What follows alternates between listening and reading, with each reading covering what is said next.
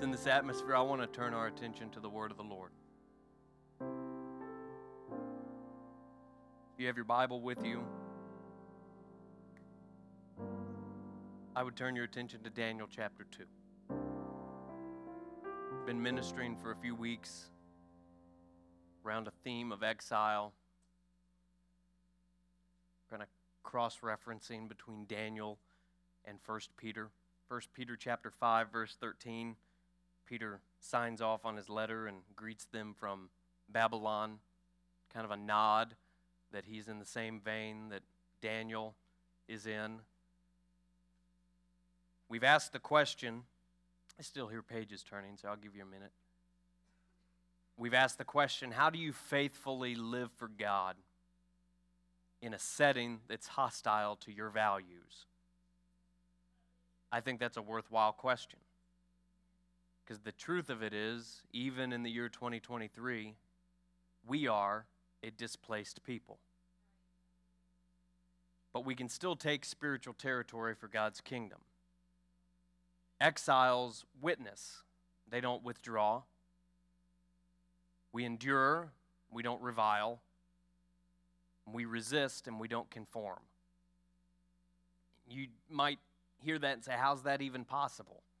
How can a group of redeemed people maintain their integrity under the pressure of persecution? When the world hates you, how do you maintain your faith with grace and with boldness, with power?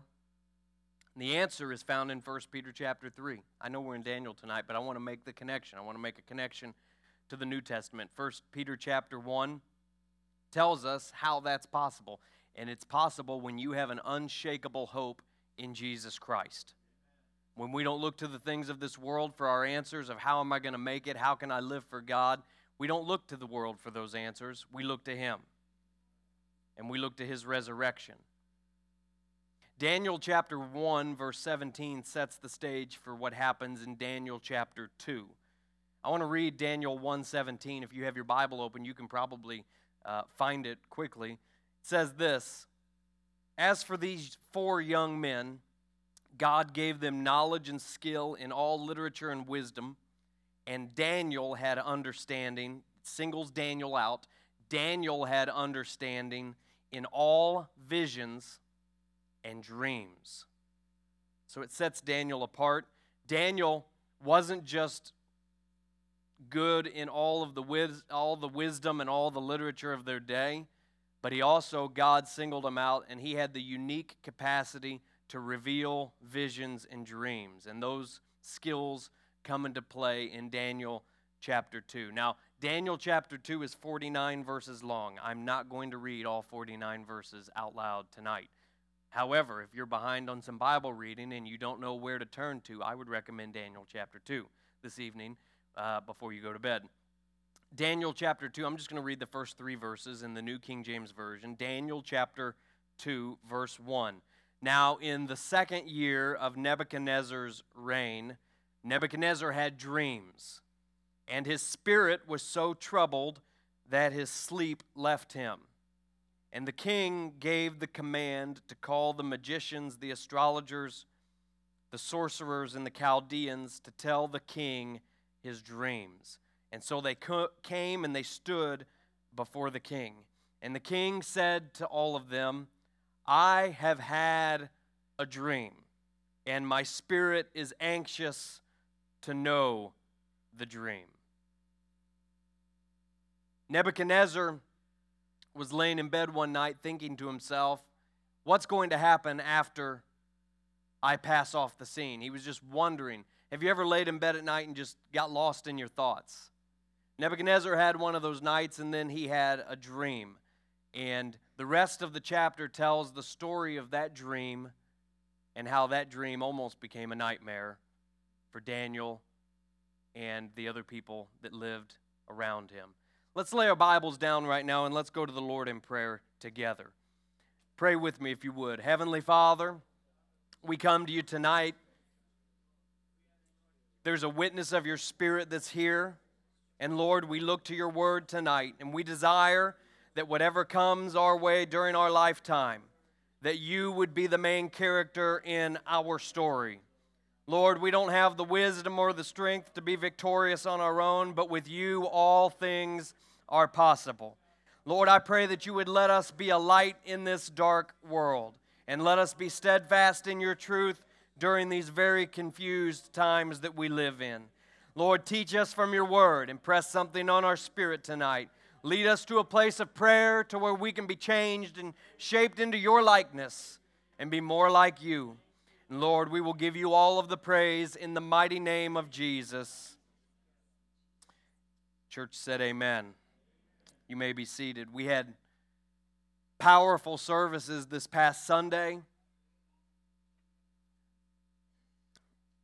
On 3 separate occasions, 3 different people affirmed in one shape or another that crisis is coming and we need to be ready for it. Daniel was a person that was living during times of crisis. And the key to Daniel's success, being a person of faith during times of crisis, wasn't his gifts, even though he did possess gifts. It wasn't his popularity or his connections, even though he may have been popular in some circles and he may have had connections and known people that gave him special access. What gave Daniel success as a person of faith during times of crisis was that he had uncompromising character. Daniel's character made it to where his life was usable by God. Tonight I want to minister from Daniel chapter 2 about the power of character in the crisis. Character in the crisis. You see, in Babylon, even we who might live in a type of secular Babylon today, in Babylon, the person of faith has 2 roads that they will go down. They will either go down one or the other. It's true of Daniel and it's true of us today. Either whenever you reach a place of spiritual exile and you are not in the majority in your culture as we are today, you will have one of 2 things happen. Either that person of faith has a crisis of character and they start to compromise on things that God has convicted them about and that God's word commands them to do, or they start to have character in the crisis. Because exile, one of those 2 things will always happen. Because here's what exile does. Exile always reveals your level of faith, and it always reveals your level of character.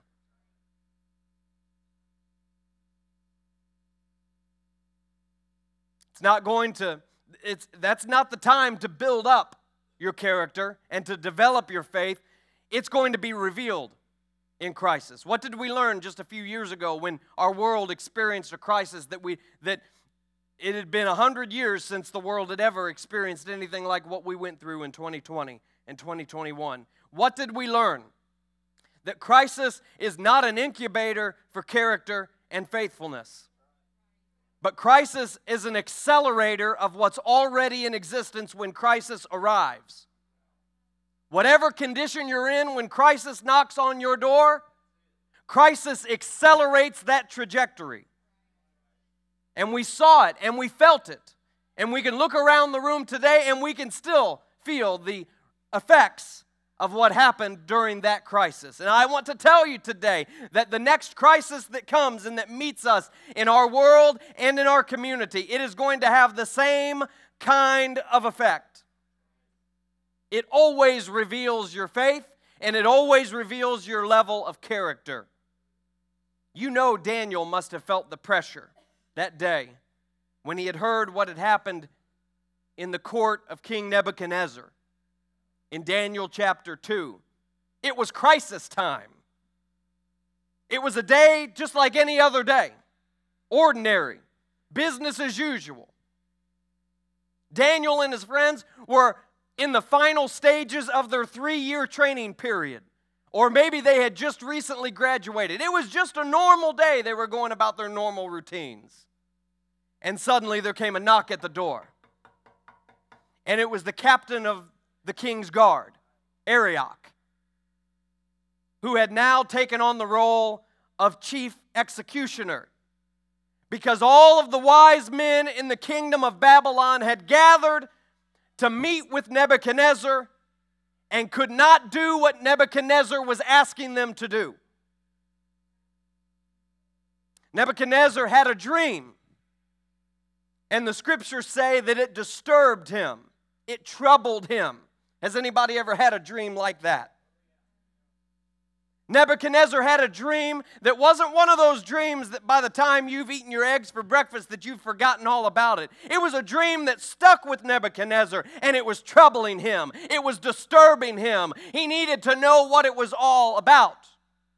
And so he called in all the sorcerers and the wise men and the magicians and the astrologers and the Chaldeans.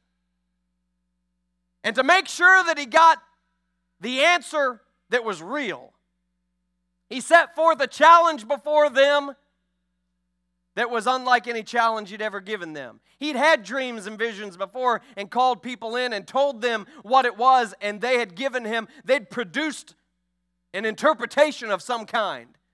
Maybe Nebuchadnezzar had gotten burned. And he said, the last time these guys came in, I told them what the dream was, and they gave me some interpretation. It was a bunch of nonsense. And I let them off the hook for it. This time Nebuchadnezzar calls them in and says, not only do I want the interpretation of the dream, but I'm not going to tell you what the dream was. You're going to tell me what the dream was, the content of the dream, and then I want you to tell me what it means. And if you can't, I'm going to kill all of you. That's chapter 2 in a nutshell. Well, I hear in the room right now everyone realizing what those fellas must have realized that day. We're in trouble. We're in a tight spot. They start to reason with Nebuchadnezzar. King, this is impossible. No one can do this. You ask too much. Nebuchadnezzar was not acting rationally. He was acting irrational. He said, fellas, I'm going to kill all of you. Somebody better step up to the plate. And no one could. No one could. Now, we can't talk about this chapter without talking about the dream.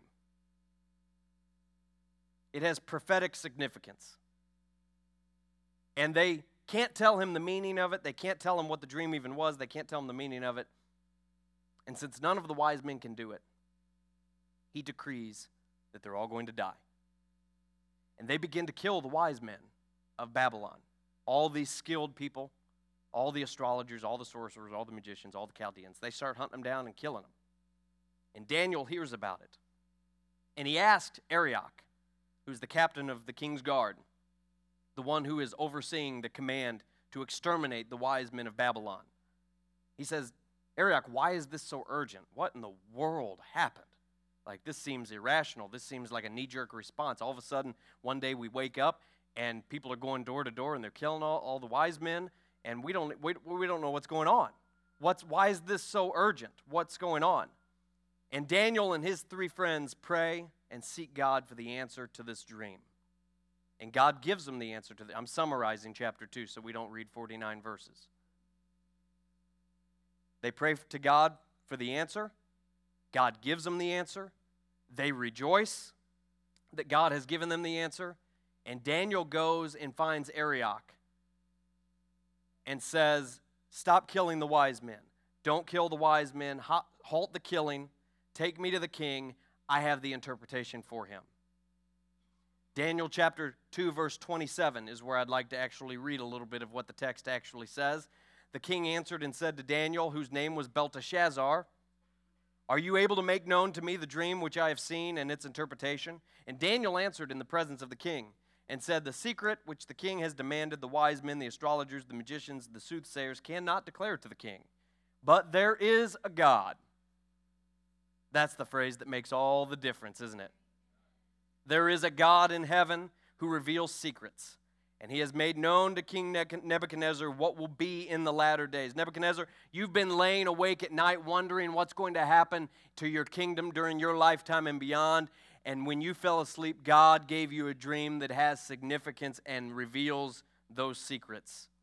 He says, and as you laid your head upon your bed, these were the visions. As for you, O king, your thoughts came to your mind where you were laying on your bed, what would come to pass after this? And he who reveals secrets has made known to you what will be. But as for me, this secret has not been revealed to me because I have more wisdom than anyone living. But for our sakes, you make known the interpretation to the king, that you may know the thoughts of your heart.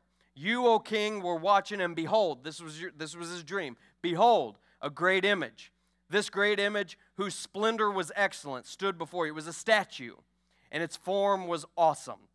This image's head was of fine gold, and its chest and arms were of silver, and its belly and thighs were of bronze, and its legs were of iron, and its feet were partly iron and partly clay.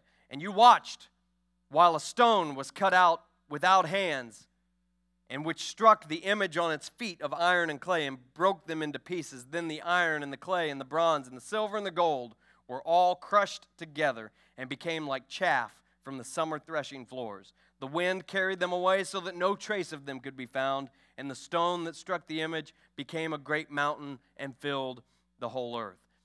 The king had had a dream of a colossal image, a statue that had a head of gold, arms and chest, torso of silver.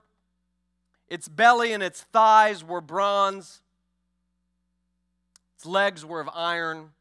Its feet were iron mingled with clay. And there was a stone, a rock, that came and struck that image and crushed it at the foot level and crushed it and caused it to fall over. And then the stone crushed all the rest of the statue and ground it up into powder, and it blew away in the wind, never to be seen again. And as if that wasn't enough, the stone that crushed all these other things grew and became a mountain and filled the whole earth. Daniel gave him the interpretation of the dream and said, Nebuchadnezzar, this is the timeline of world events that are to come. Scholars, and like I said, we can't talk about this chapter without talking about the dream. Most scholars agree that Daniel said as much, that the head of the statue, the golden head, was Babylon itself. It was the empire that was currently in existence that Nebuchadnezzar was ruling over, the known world. And then the silver was the kingdom that would come after it. It was the Persian Empire, the Medes and the Persians. And then the belly and thighs of bronze were the Greek Empire that Alexander the Great would form, and then would split into 4 different pieces, and it would exist for a long time. And then the iron with clay, the Roman Empire and the divided nations of the world. And it was a timeline of everything that was going to come. And then there was going to be a stone that was crafted without hands. It was cut out of a mountain, and that stone was the kingdom of God, the kingdom of Jesus Christ. And it was going to sweep in, it was going to crush all of these other kingdoms and fill the entire earth. And the kingdom of God will destroy all the ways that we have divided ourselves. Human beings have divided ourselves along a lot of different lines: nationalities, family origins, skin color, language groups, customs and cultures. And God, when His kingdom arrives in full and comes to fill the whole earth, it's already at work in the earth today, but when it fills the earth, it's not just going to be a destructive event, but it's going to be a constructive event. It's going to actually create a new thing. And all of the differences and all of the divisions that are satanic and that divide people up into groups and cause us to war against each other and hate one another and remain divided, those are all going to be done away with, and God's kingdom is going to fill the entire earth. And it's going to be the ultimate kingdom. That's why it says that the name of Jesus, every knee will bow, and every tongue will confess. I want to move on. I want to talk about some of the things that happen around that dream, though. Even though that dream has prophetic significance, and I want to encourage you to study it out and look into it for yourself, there's some actual action that happens around this dream and the interpretation of the dream and the things that are happening that I want to return to for the purposes of teaching tonight. When we live in a time period like we live in today, in a secular Babylon where we are not in the majority, and the majority of the culture around us, especially the media that exists, do not agree with our values and do not profess the same things that we live, it becomes easier than ever to see the difference between somebody who is a person of God and somebody who is not. And that's our witness. And if we want our friends and our neighbors and our family members to be able to see the difference, then we've never lived in a time that's better for that. We can wring our hands and we can worry about the state of the world, and I'm not too worried about it because I know who wins anyways. The positive side to look at it is to say there's never been a time where it's easier to witness. There's never been a time when living out the book of Acts in front of a watching world will get their attention and cause them to ask questions and help you have an opening to lead them to God. Daniel lived in a world like that. He was transplanted into literal Babylon. And there's three things that Daniel had going for him that caused him to stand out to where people could see the difference. And here's what they are. I'm going to tell you two of them, and then the first two I tell you are going to lead us into the third. The first is Daniel's attitude. Daniel's attitude was different than anybody else's. You got to believe, they carried Daniel out of Jerusalem when he was just a teenager. And you got to know that if anyone was entitled to have a hateful attitude, it was Daniel. I mean, he'd been deported, pulled out of his homeland, re-educated, taken to a re-education facility. If anyone had reason, had the grounds to be upset, to be uncooperative, to have a bad attitude, Daniel could make a case for it. Daniel, whenever he heard that the king was in need of help and that all the wise men, everyone was being wiped out, Daniel could have said, I'm not going to help. I'm not going to engage because I didn't cause this crisis. The king was being irrational. He caused this problem. I'm not helping the king. He doesn't believe like I believe. He looks down on me. He thinks I'm nothing. I'm not going to talk to that man. I'm not going to engage myself in this. I'm not going to help anybody because nobody is willing to help me. Here's what 1 Peter, you want to make a 1 Peter connection? 1 Peter chapter 2, verse 17. Here's what Peter wrote to the elect exiles in his day and to us. 1 Peter chapter 2, verse 17, Peter writes, honor all people, love the brotherhood, fear God, honor the king. Servants, be submissive to your masters with all fear, not only to the good and gentle, but also to the harsh ones.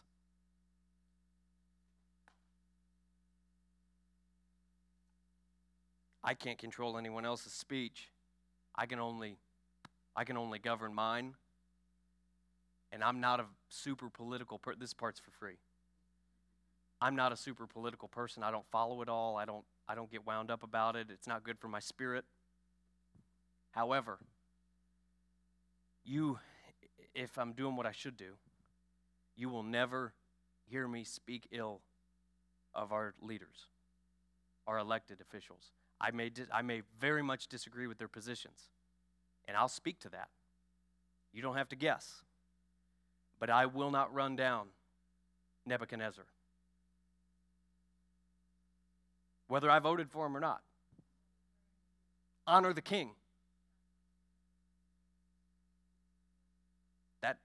That's tough. That may be the toughest three-word sentence in the entire letter of 1 Peter. Because there's many things in Babylon that I do not agree with. But I refuse to have a poor attitude. I refuse to let the world burn down around me and to withdraw. I'm going to engage. When I'm called upon, I'm going to engage, and I'm going to let my light shine. I'm going to be a witness. And I can't be a witness to people that I am running down all the time. Let me say it like this, I can't be evangelistic and antagonistic at the same time. Not possible. Not possible. Daniel had the correct attitude. He had a good spirit. His spirit, something about Daniel's spirit is almost Christ-like. The second thing is Daniel's action. He acted boldly. When God gave him an answer, he didn't sit on it, but he acted courageously. He says, I need to see the king. I'm going to act boldly. I'm going to act in faith. What he had was wisdom from above. It wasn't that Daniel got out a decoder ring and figured it all out on his own. He received wisdom from above. The book of James tells us about wisdom from above. Here's what James chapter 3 says in the New Living Translation. If you are wise and understand God's ways, prove it by living an honorable life, doing good works with the humility that comes from wisdom. I'm talking about Daniel's actions. But if you are bitterly jealous and there is a selfish ambition in your heart, don't cover up the truth with boasting and lying. For jealousy and selfishness are not God's kind of wisdom. Such things are earthly, unspiritual, and demonic. For wherever there is jealousy and selfish ambition, there you will find disorder and evil of every kind. But the wisdom that comes from above is first of all pure. It is also peace-loving, gentle at all times, willing to yield to others. It is full of mercy, is full of good deeds. It shows no favoritism, and it is always sincere. And those who are peacemakers will plant seeds of peace and reap a harvest of righteousness. That sounds a lot like how Daniel behaved. You have to use your imagination a little bit with me tonight and imagine where Daniel was living at and the conditions he was in. And for him to have the attitude that he had, the spirit that he had, and to take the action that he did is pretty tremendous. Daniel's attitude and actions were byproducts of the third thing that I want to talk about, his character. Daniel's attitude and his actions would not have been what they were if it weren't for his character. Daniel had uncompromising, godly character. His character, who he was on the inside when no one else was around, had been shaped by God. He had not allowed his character to be conformed by the world that he was living in. And all of Babylon, as a result, was about to witness the power of character in the middle of a crisis. George Washington said that few men have the virtue to withstand the highest bidder. And he was right, because most people have a price. But a truly uncompromising person, such as Daniel, is a very rare commodity. And that's exactly the kind of person that God is looking for to do his work. When it comes to very special tasks, when God is allowing very great privileges and opportunities, God is looking for somebody with uncompromising character. Realize what Daniel was positioned to do here. God was giving Nebuchadnezzar a dream about thousands of years of human history. And not just history for the sake of history, but God was opening up a prophetic portal of his plan throughout the ages to come. The redemptive plan of God and how it was going to fit together and flow throughout history. God was opening up a dream, a vision for a man to see that. And Daniel, because of his character, because of who he was uncompromising. He wasn't going to, hear me, he wasn't going to march into the king's court and take all of the credit. God allowed him to be a part of something that big and that tremendous. That's pretty amazing. I mean, what if God gave one of us a vision and then gave another person among us the interpretation, and it turned out to be about 1,500 years of world history to come? I mean, that would knock our socks off. That would blow us away. And that's exactly what's happening here.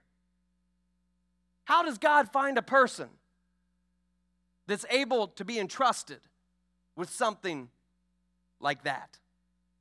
It's a person of uncompromising character. There's something Christ-like about Daniel's spirit. Verse 25 of Daniel chapter 2.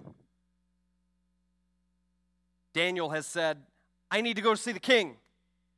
They're killing these guys. I have the interpretation. Take me in to see the king. I've got the answer. And so Arioch, the captain of his guard, the guy that found him in the first place, the guy that Daniel had asked, what's the big deal? Why is it so urgent? Daniel goes and finds that guy again. Daniel finds him. I want that point to be established. Daniel finds him and says, let me in. They march in, Brother Joe, and they stand before Nebuchadnezzar, and Arioch is standing there with his chest puffed out, and he says, King Nebuchadnezzar, I have found a man. Are you kidding me? Like he did the praying, like he got the answer, and like he sought Daniel out, which he didn't. Daniel sought him out. But here they are. Here they are. And Arioch sees his moment. He's going to get his moment in the sun. He says, King Nebuchadnezzar, I have found a man that's able to do what you ask. Daniel allowed Arioch to stand with him before the king. He didn't demand a private audience. He probably knew what Arioch was going to do. Arioch wasn't exactly telling the truth because Arioch didn't find Daniel. Daniel came and sought him out. But Daniel wasn't the kind of person who was worried about who got the credit, as long as God received the glory. And Daniel's character made his life usable by that part of his character allowed God to use Daniel even during crisis. The cornerstone of Daniel's character was what you see in that passage, that little exchange right there. The cornerstone of Daniel's character was that no matter what happened, God would get the glory. That's an approach that works all the time, anywhere. But in exile, hear me, when you're in exile, you have to have it. You have to have it. You have to have character. There, in the court of Nebuchadnezzar, in that moment, two opposites come into contact. Nebuchadnezzar is the most proud and arrogant person in the whole kingdom. It's evident in chapter 4, I'm getting ahead of myself, in chapter 4 when Nebuchadnezzar stands out on the balcony and says, look at everything I've built. I'm the man. I'm the best. He's proud, he's arrogant, but standing in the court with him that day is humble Daniel, a man of character, a man who refused to take the credit. Listen to what he said when he talked to Nebuchadnezzar. He said, Nebuchadnezzar, it's not because I'm the most wise person in the kingdom that I know this information, but there is a God in heaven. Nothing will undermine your ability to witness to the world faster than you trying to take credit for what God's doing. But when you let God have the glory and give God the credit, your witness to this world is going to explode. And people are going to do like Nebuchadnezzar did, because at the end of the chapter, Nebuchadnezzar got down and he laid flat on the ground before Daniel and worshiped him. Because he knew that no man can do what Daniel has done. People that hear me right now. People that you have written off and that you would never imagine to come to God. People that you could never imagine at an altar of repentance.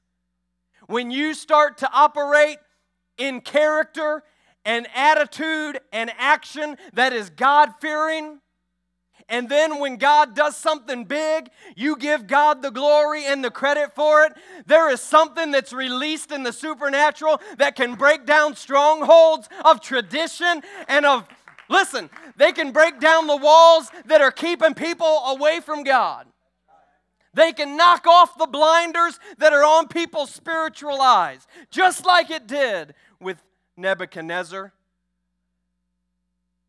When you don't live so that you can get the credit, but so that God will receive the glory, it unlocks infinite potential for what God can do through your life.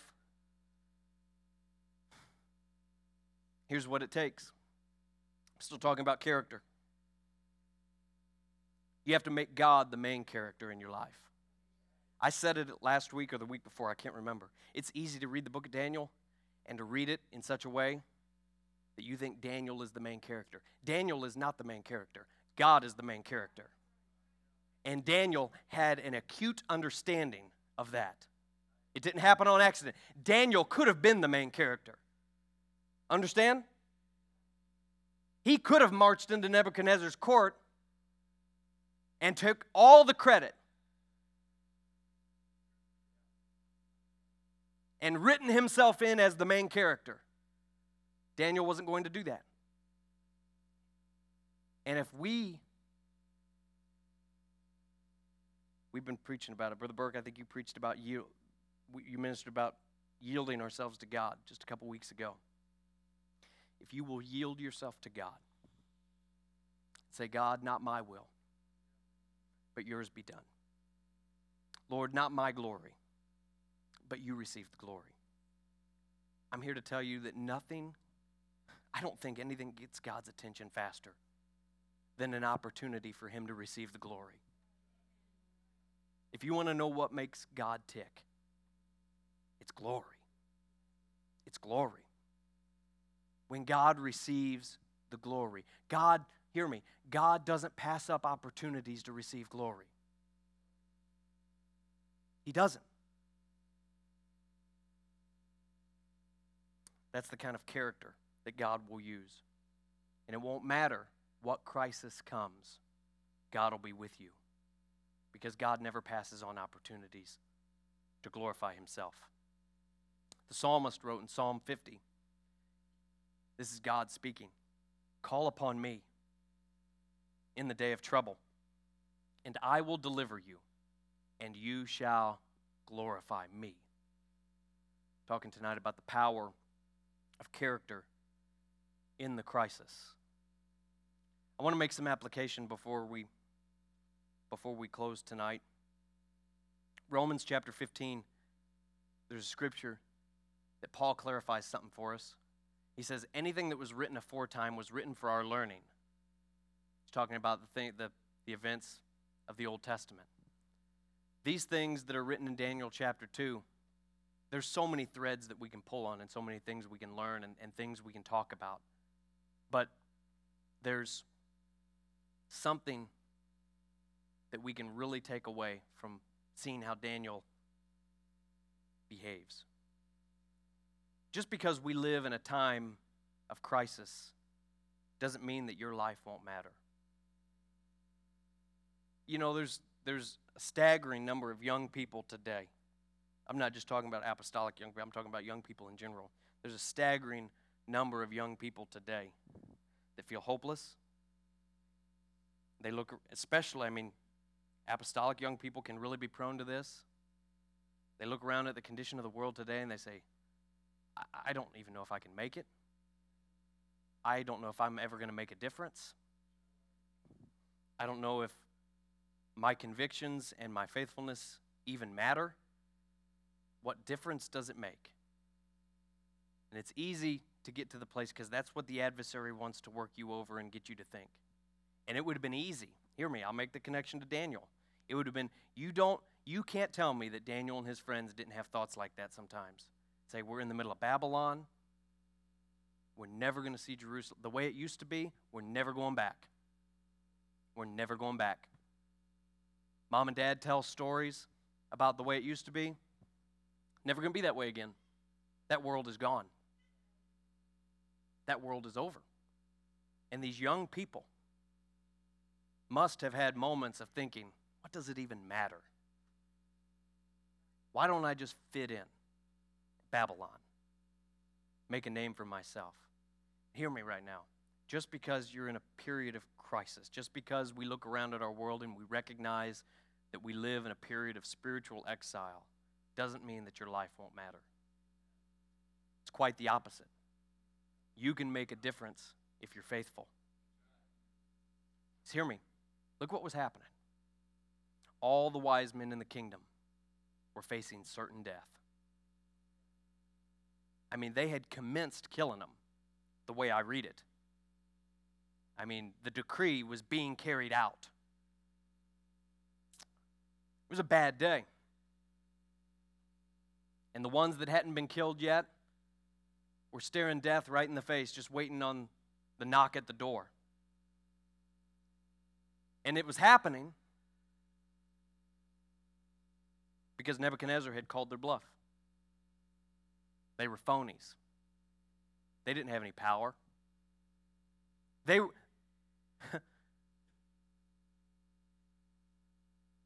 epitomized the line from Romans that says, professing themselves to be wise, they became fools. That was them. They had kept the act up so long that finally one day it all came falling apart.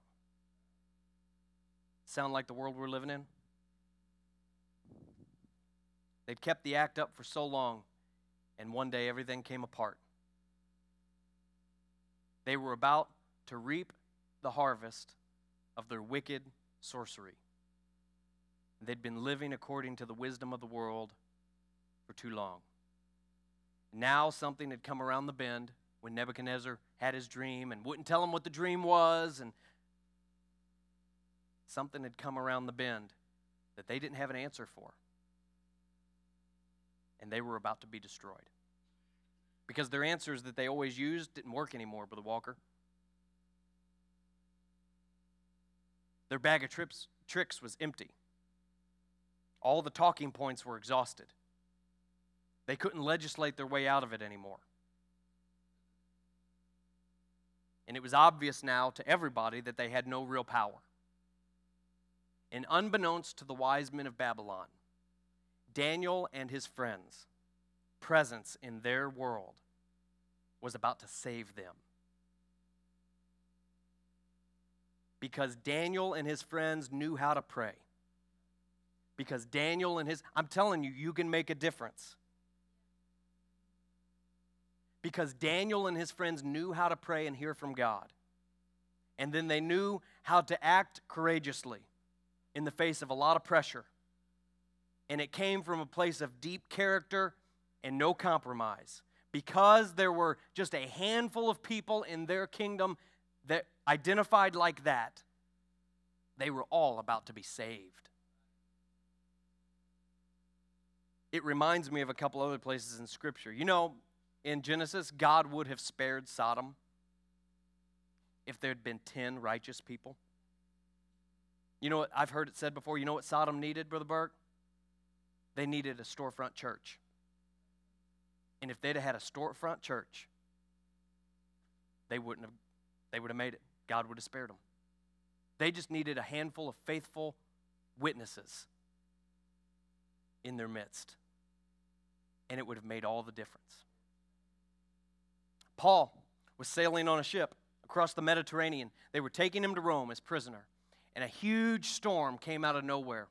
The kind of storms that still exist today are called nor'easters. And it was a tempest, and the winds were sweeping across the Mediterranean. And there was a shipwreck that happened. And it was the kind of shipwreck where everybody usually dies, and they never hear from them again, and there's never a trace of any of them ever again. But because there was one man on that ship who was on a mission from God named Paul, everyone on that ship survived. I'm here to tell you tonight, you may feel like you're surrounded. You may feel like You may have heard the adversary whispering to you that it doesn't make a difference and that your character doesn't matter, but I've come in the Holy Ghost to tell you tonight that it does matter and you can make a difference and your character can be uncompromising and the people around you and even the world at large is going to be saved because there is a church. Just to drive the point home, I want to take you to Romans chapter 8. Paul wrote and said, "For I consider that the sufferings of this present time are not worthy to be compared with the glory that will be revealed in us.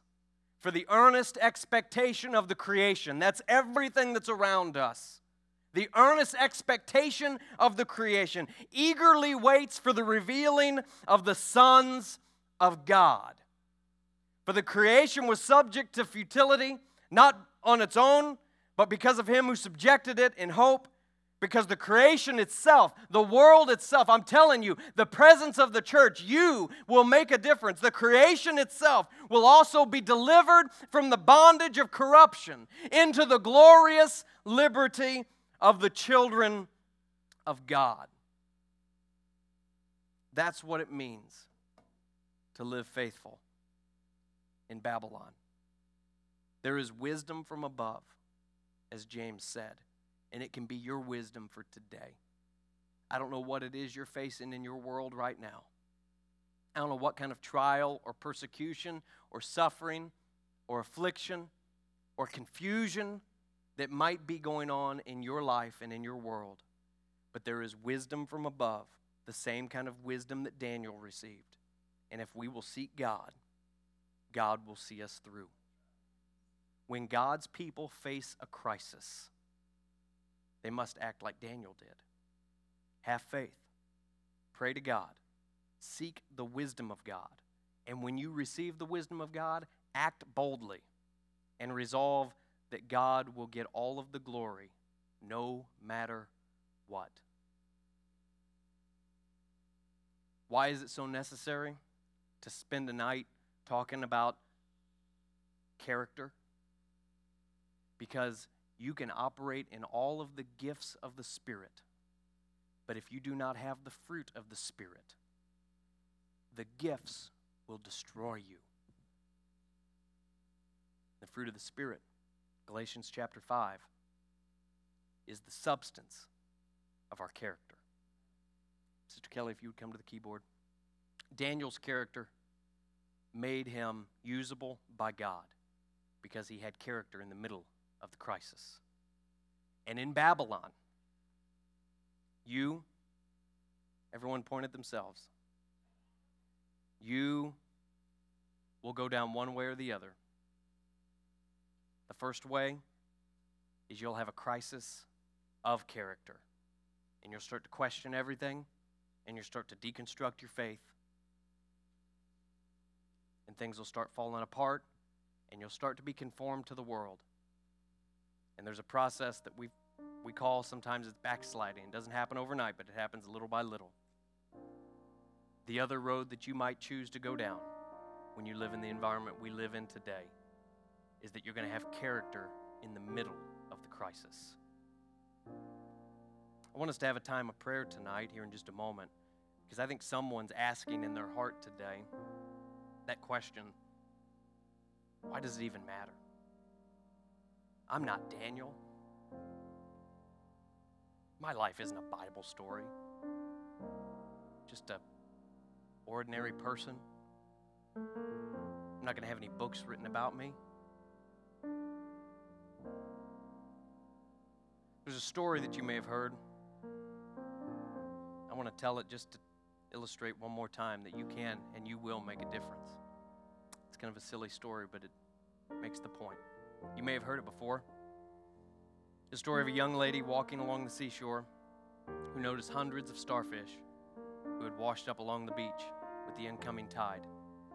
And knowing that they would soon dry out in the hot sun and die, she started walking and picking them up one by one and throwing them back into the ocean. one by one, the starfish were returned to safety in the water. A nearby fisherman saw what she was doing, and he said, "What are you doing?" She said, "I'm saving the starfish. If they don't make it back into the water, they're going to die." And the fisherman shook his head, kind of chuckled, and looked at the girl and said, "You can't possibly save all of the starfish. There's so many you can't even count them." And then he asked, "What difference can you possibly make?" The young lady looked down at the sand, picked up another starfish, tossed it into the ocean, and said, "It made a difference to that one."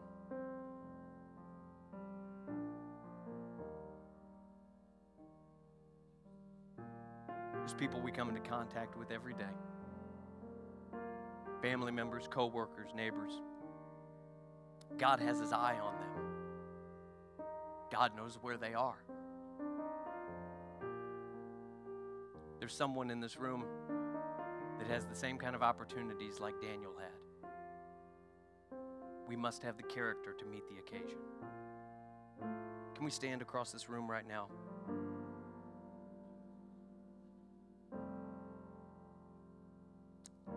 Let's lift up our hands all over this room and close our eyes and just start to respond to God right now.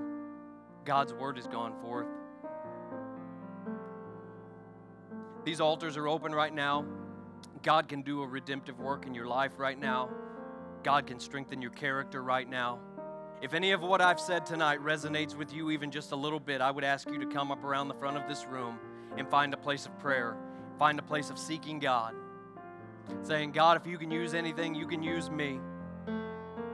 Lord, my life may not be a Bible story. There's things going on in my world, God, that I don't understand and that aren't perfect. And if I had a way of changing it, God, I would change it in a heartbeat. But Lord, it's in that kind of environment that I can be a witness and I can have uncompromising character.